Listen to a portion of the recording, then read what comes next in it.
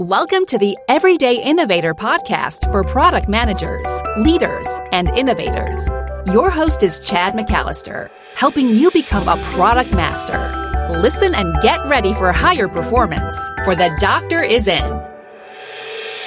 Hi, this is Chad, and this is where product leaders and managers make their move to product masters, learning practical knowledge that leads to more influence and confidence so that you can create those products that all your customers will love. Now, it turns out if you ask 50 different people what marketing is, you will hear 50 different answers. And that is what our guest did to investigate what people think about marketing and how it fits into the work that product managers do. Our guest is Jill Sully, a Silicon Valley strategic product and marketing executive. She currently leads product management at Oboe, where she is working on agile product management software that aims to reduce the high failure rates for new products. She has 2 degrees from MIT and a ton of practical experience. Listen to understand the basic definition of marketing roles that may have resources useful to product managers, and how we can make better use of those marketing resources. Also, we talked in the beginning about Jill's experience developing the Adobe Creative Cloud, and there was lots to learn just from that. Remember, we take show notes for you. If you hear something you want to go back to or have an easy way of sharing this with others, you can do that by going to the everydayinnovator.com/264, where you'll find that written summary. And also, you're going to find a bonus question and her answer to that bonus question when you go check out that summary. It's a question that we don't have on the interview, so you want to go there. That's the everydayinnovator.com/264. Now, let's talk with Jill. Jill, thanks so much for joining the Everyday Innovators. Thank you for having me. Excited to be here. I'm excited too. So for listeners, Everyday Innovators, we've just been bantering a bit, and I think you're going to really enjoy this discussion. The topic is about marketing and what product managers need to know about marketing. And I think we underutilize our marketing resources and help. And if we work together, there's a lot of benefit there. We'll dive into that. But first, Jill, you have a lot of street cred as a product manager, product developer, and now chief product officer. I'm curious if you just tell us a story, like maybe a favorite product that you were part of, why that stood out to you. You know, as a product manager, your products are your babies, right? I have 2 sons, but I've also got all these other babies that I've launched into the world, some that have done better than others. So it's hard to pick one because I love them all for different reasons. But if I were going to pick one to talk about, it would have to be Adobe Creative Cloud. And the reason I would pick that one is because it really was transformational. Like, it wasn't just a cool thing that I built with the team, but it was transformational for the company, for the customers, and frankly, for me personally. Adobe Creative Suite was Adobe's mature cash cow business, more than half the business, right? I mean, it was huge, but it was mature. And there were a lot of things we couldn't do at the time, a lot of problems we couldn't solve because we just had these boxes, right? And we could only do the stuff that fit in the boxes. But of course, our customers' workflows went beyond the boxes. So that project, it transformed Adobe's mature shrink wrap business to services and subscriptions. It drove significant new growth for the company, and it enabled us to create new value for customers. At the same time, sort of personally, it was a huge change for me in that I'd been working on these much smaller seed projects. And here I was working on this transformational project that most of the company was working on, and I had a leadership role in it. And as well, I had been working part-time. I had young kids at home. I had toddlers. And it was pretty huge for me because my manager came to me and said, we're actually going to invest in this. We're going to put 2 feet in. We're going to build this thing. And I want you to come and lead this project, but you got to do it. You got to be all in. And I did. And to this day, I'm glad I did. Wow. So we could do a whole discussion about that, and maybe we'll do that in the future. That personal transformation that takes place as an organization is going through transformation is common and I think important too, right? Yes. That if you're going to transform an organization, there is personal transformation that has to take place too, because you have to think about things differently. Yes, completely. Now, one thing I was curious about, this was a big bet. And anyone listening to this right now would probably be thinking, wow, that was a huge change in the business model. Would this work for Adobe or not, right? Moving from we're selling software, client sort of software model to a SaaS model. Man, is this going to work or not? What were the steps taken to build up confidence that this was the right direction? Well, it's interesting that you ask that because there were all these other companies looking at Adobe and watching this at the time, right? In addition to all of us at the company. But what people forget, you sort of rewrite the narrative as time goes on. There was a big project before Creative Cloud called CS Live. And nobody remembers the CS Live thing. At the time, actually, I'm not even sure our customers, many of them even realized this thing existed. But the reality is, before we made that big bet, we did a kind of half step. We kind of dipped a toe in the water and it completely failed. And that was precisely why it failed, because we weren't both feet in. Basically, in the version before Creative Cloud, in the prior version of Creative Suite, which was a suite of products that shipped every 2 years, we released several services that tied into the products, right? So we shipped these shrink wrap products. They had some buttons in them that linked to these services. And it was a total dismal failure. And it wasn't a failure because those services were bad, but it was a failure because the model was completely wrong, right? The go-to-market model for them was wrong. The integration was wrong. Like, the customers didn't find out about them. They didn't discover them, the whole process, right? And it's one of my prime examples for why I wrote Beyond Product, right? I'm here today because you invited me here, because this book that we as product managers, we build products. Most products fail. And very often it's not because they're necessarily bad products, but it's because we don't do the right things from a go-to-market perspective. Right. Yeah. All kinds of things happen along the way, right? We miss the customer value. And I do remember some email message about CS Live a long time ago and going, why do I need this? Right. I'm happy with my Adobe Suite products. Why do I need this? I'm not truly the creative market, right, for Adobe Suite. I dabble with things that I need to get done at times, right? Yeah. So having said that, now when the whole change came to the SaaS model, I looked at that a little bit like, gosh, you're mucking with the products that I know that I like. But I was really glad from a business perspective, right? If I put my coaching hat on, like, you kind of burn the bridges in a sense that, no, this is the future of how you're going to get your products, and it's going to be better. And we can make things better for you all the time, right? Yeah. And kind of that burning the bridges, right? You wouldn't burn the bridges without some confidence knowing it was going to work. And that's why I asked the question, what were the steps along the way that got you there? Yeah. Well, and it was a definite risk, right? From a market perspective, right? Adobe's a public company, and there was expected revenue growth every quarter. And kudos to Mark Garrett, who was the CFO at the time, because he had to set up the expectations and manage that with the street, which was probably one of the hardest parts. I mean, that was one of the risky parts. And we didn't know what was going to happen. I mean, there were models and the whole bit of what was likely to happen and all the different scenarios. And customers said, we don't want this, right? We don't want to pay forever for something instead of paying once, right? There was a lot of resistance. I mean, there were so many reasons to be nervous about it, which is common with, innovation. But at the end of the day, the adoption was quicker and higher than we expected, which of course had revenue impacts, right? Because in that first version, they could buy it outright or they could subscribe. But it ended up, because the customers did that and we were successful, there was all this new value that we could now provide to the customer. The onus was then on Adobe to prove it, which is a lot of work, but kudos. Adobe, I think, has done a great job with it. Yeah, excellent. Thanks for sharing that story. So much more to talk about, but I'm really eager to talk about marketing because it ties into so much with your current book, Beyond Product. Let's make sure we get a definition of what marketing is here. How do you describe marketing? Okay. Well, there's marketing and there's product marketing, which is often the part of marketing that's particularly relevant to products. So we'll sort of talk about both. So I interviewed about 50 people for this book, and I can't tell you how many different definitions of marketing I got. Probably at least 50. Exactly. I mean, it's sort of or maybe not misunderstood, but everyone, depending on your lens, has a different definition.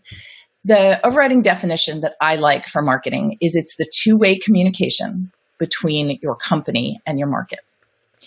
And so what I mean by that is, if you're trained classically in marketing, right, you probably learned about the 4 Ps: product, price, promotion, and placement.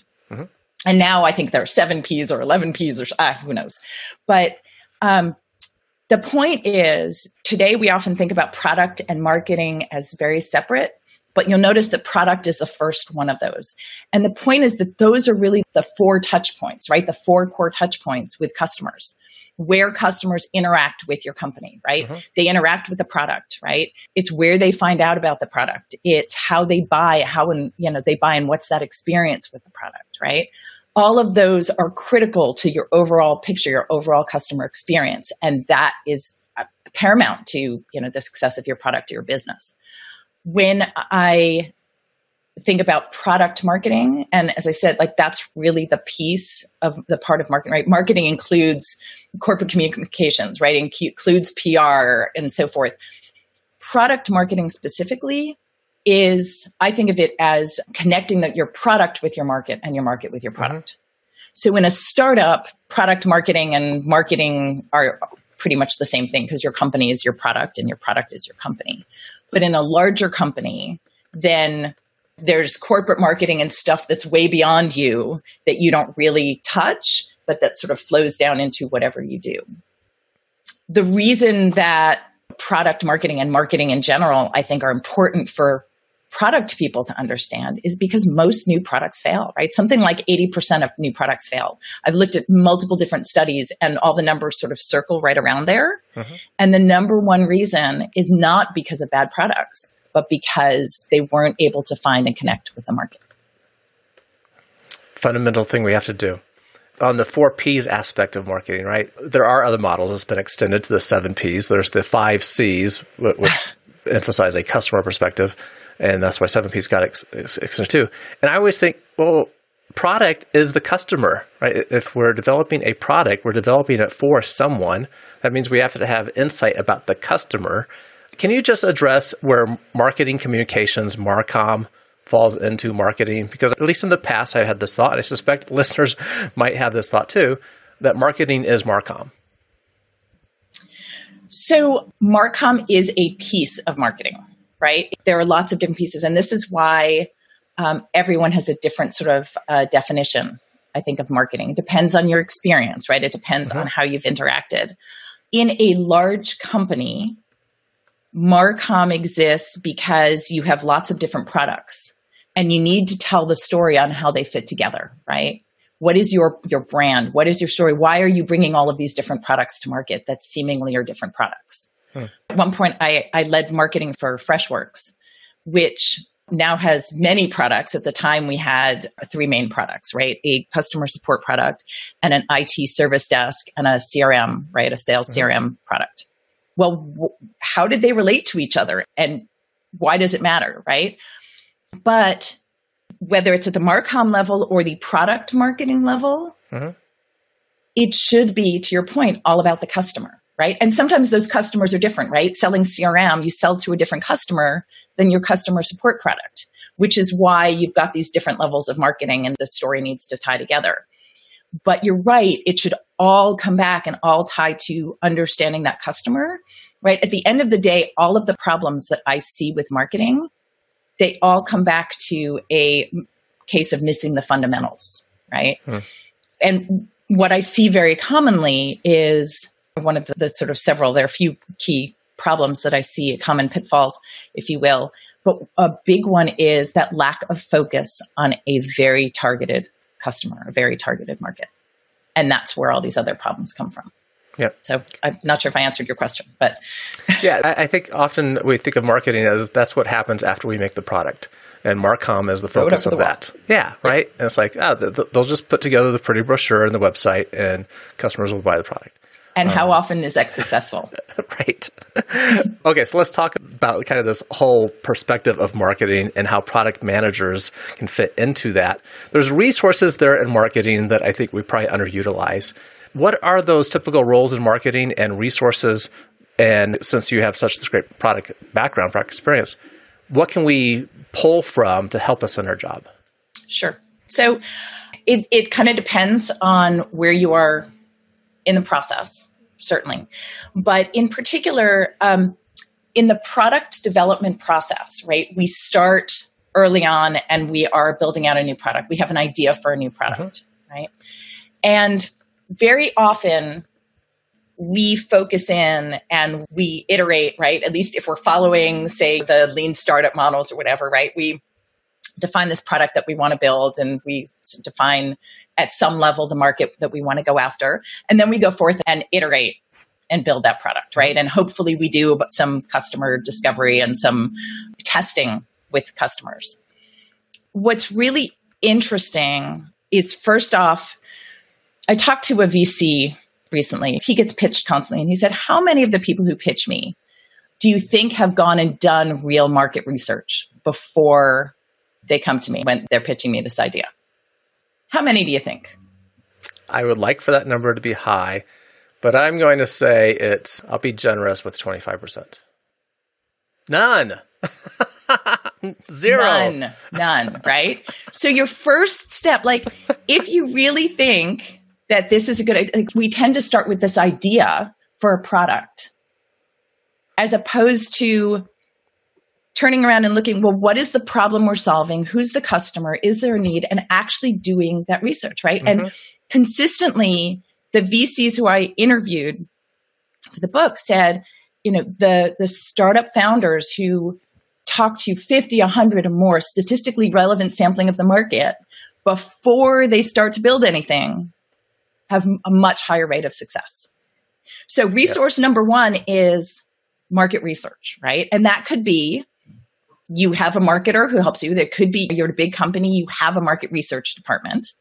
Or it could be you write some surveys and you run them in Survey Gizmo, right? Or SurveyMonkey. Or you go to a conference and you interview people, and wherever your customers are, you go, or prospects are, right? You go there and you talk to people and you run surveys and stuff. And you can do that cheaply. And it's not easy to write a good survey by all means, but you can do it and you will get better at it if you do it. So that's number one.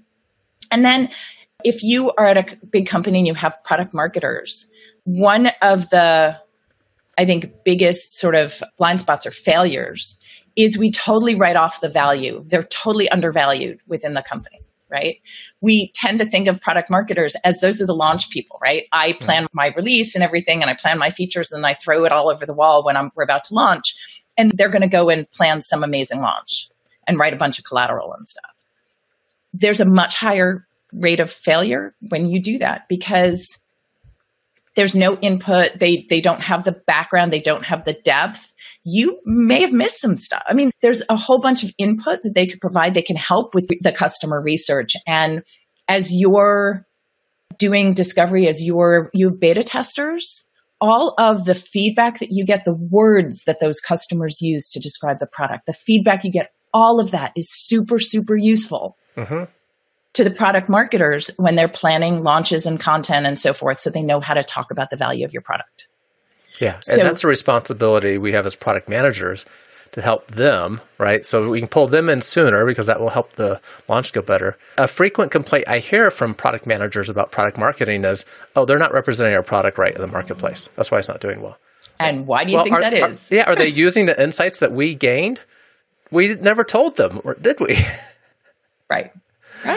Okay, so we got customer market research, key resource we can get from marketing, and a key need for product managers. Most of us say we want to be out with customers more than we can.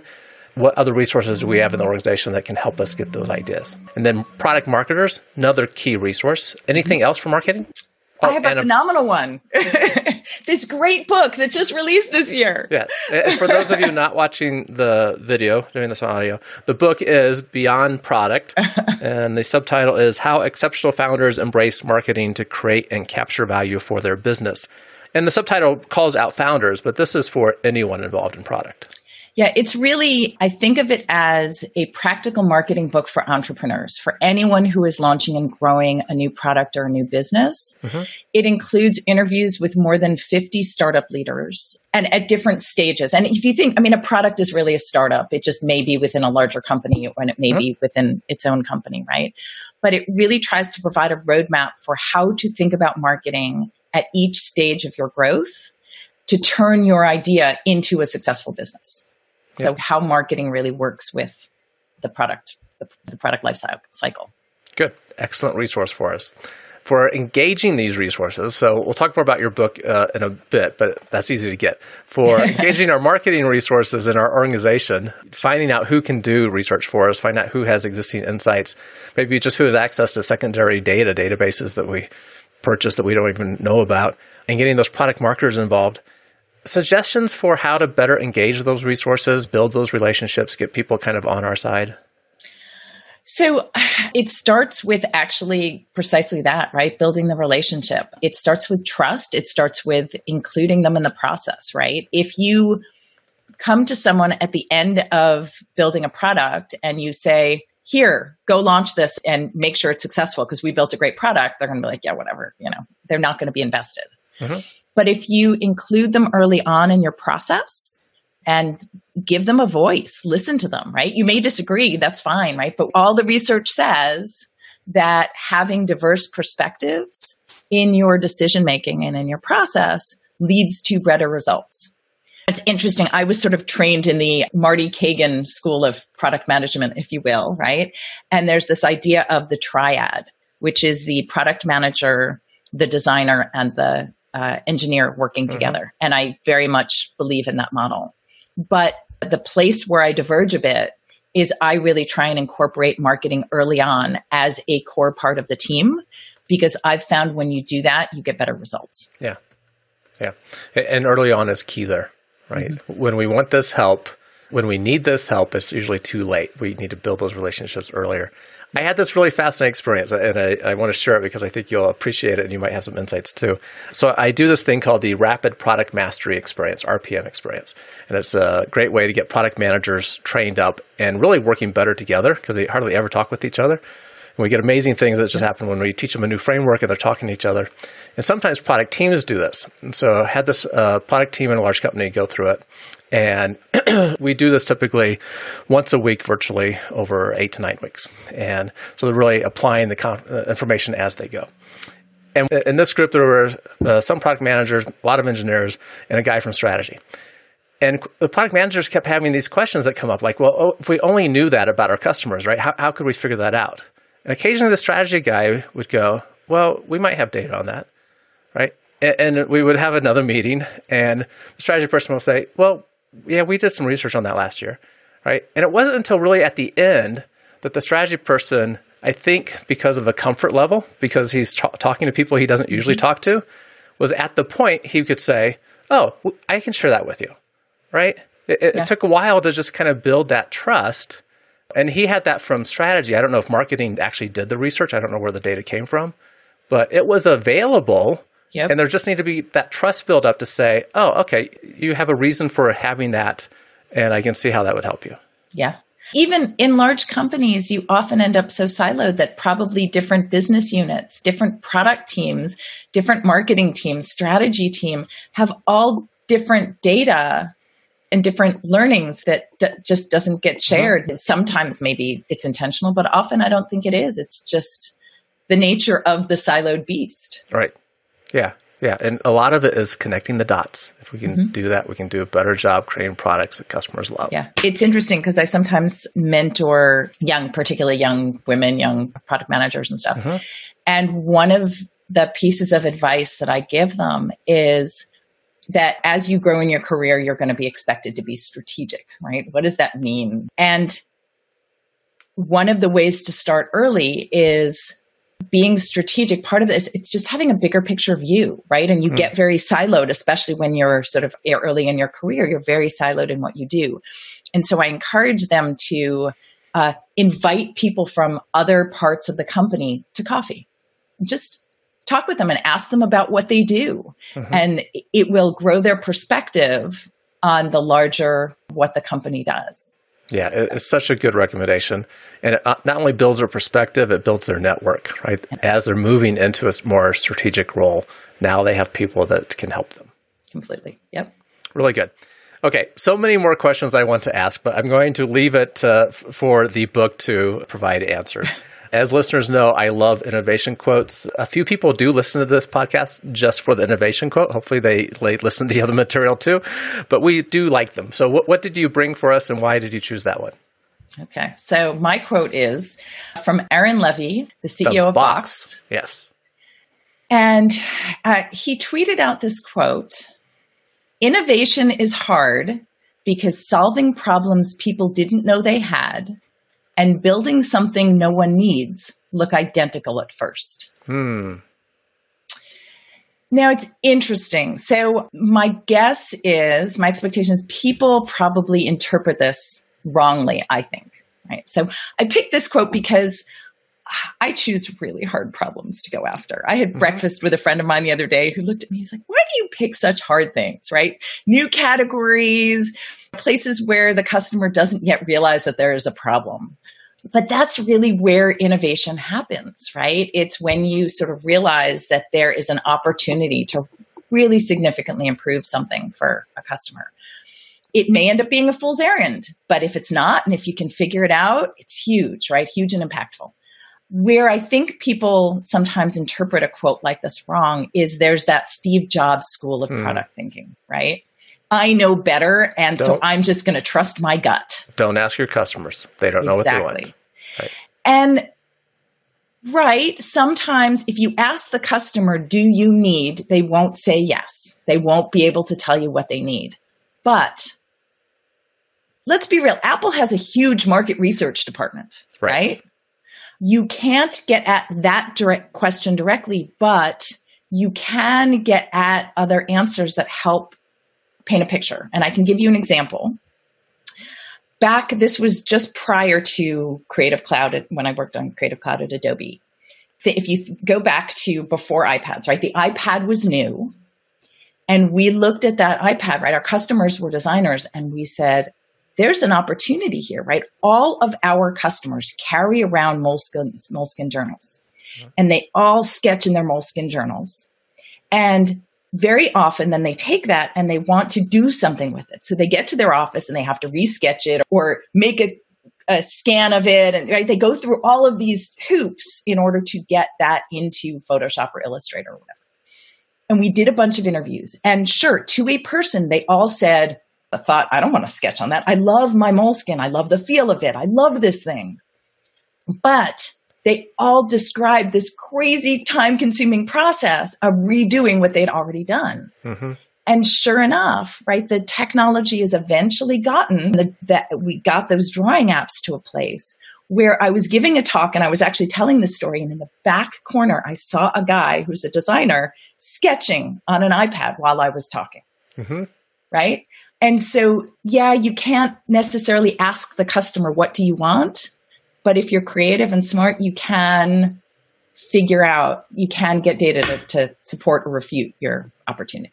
Yeah, it's a really good point. Yeah, Steve Jobs gets held up a lot for that quote. And the similar one that gets attributed to Henry Ford is if I ask customers what they want, they would have said a faster horse, which he never said, but it's a great line nonetheless. Yeah. But if we would have studied customers and how they were using their horses and what they were trying to accomplish with their horses, we would have found a segment that would have said, I need to do some different things. I really need to get from here to there faster than I can today. And we would have learned more. So not asking customers to solve the problem for us, but understanding their problem is where insights come from. So thanks for sharing that quote with us. That's really good. Okay, for listeners that do want to find out about your book and about you, how can they do that? So JillSoley.com, JILLSOLEY.com is probably the best place. You can find information about the book there. You can also go to obo.pm, which is also where I am building products for product managers. So if you're curious, go check that out as well. Excellent. I will make sure those links are in the show notes, make it easy for everyone to find. Jill, really appreciate the information, appreciate the time. Marketing has good resources for us, and we need to use them better. And thanks for helping us with that. Anytime. Thank you. Thanks again for listening to The Everyday Innovator. This is where product leaders and managers make their move to become product masters, learning practical knowledge that leads to more influence and confidence so that you can create products your customers will love. Find the written summary of that discussion with Jill and that special bonus question that you will only find in the written summary, and that's at theeverydayinnovator.com/264. Keep innovating. Thank you for listening to The Everyday Innovator, which teaches product managers to become product masters. For more resources, please visit theeverydayinnovator.com.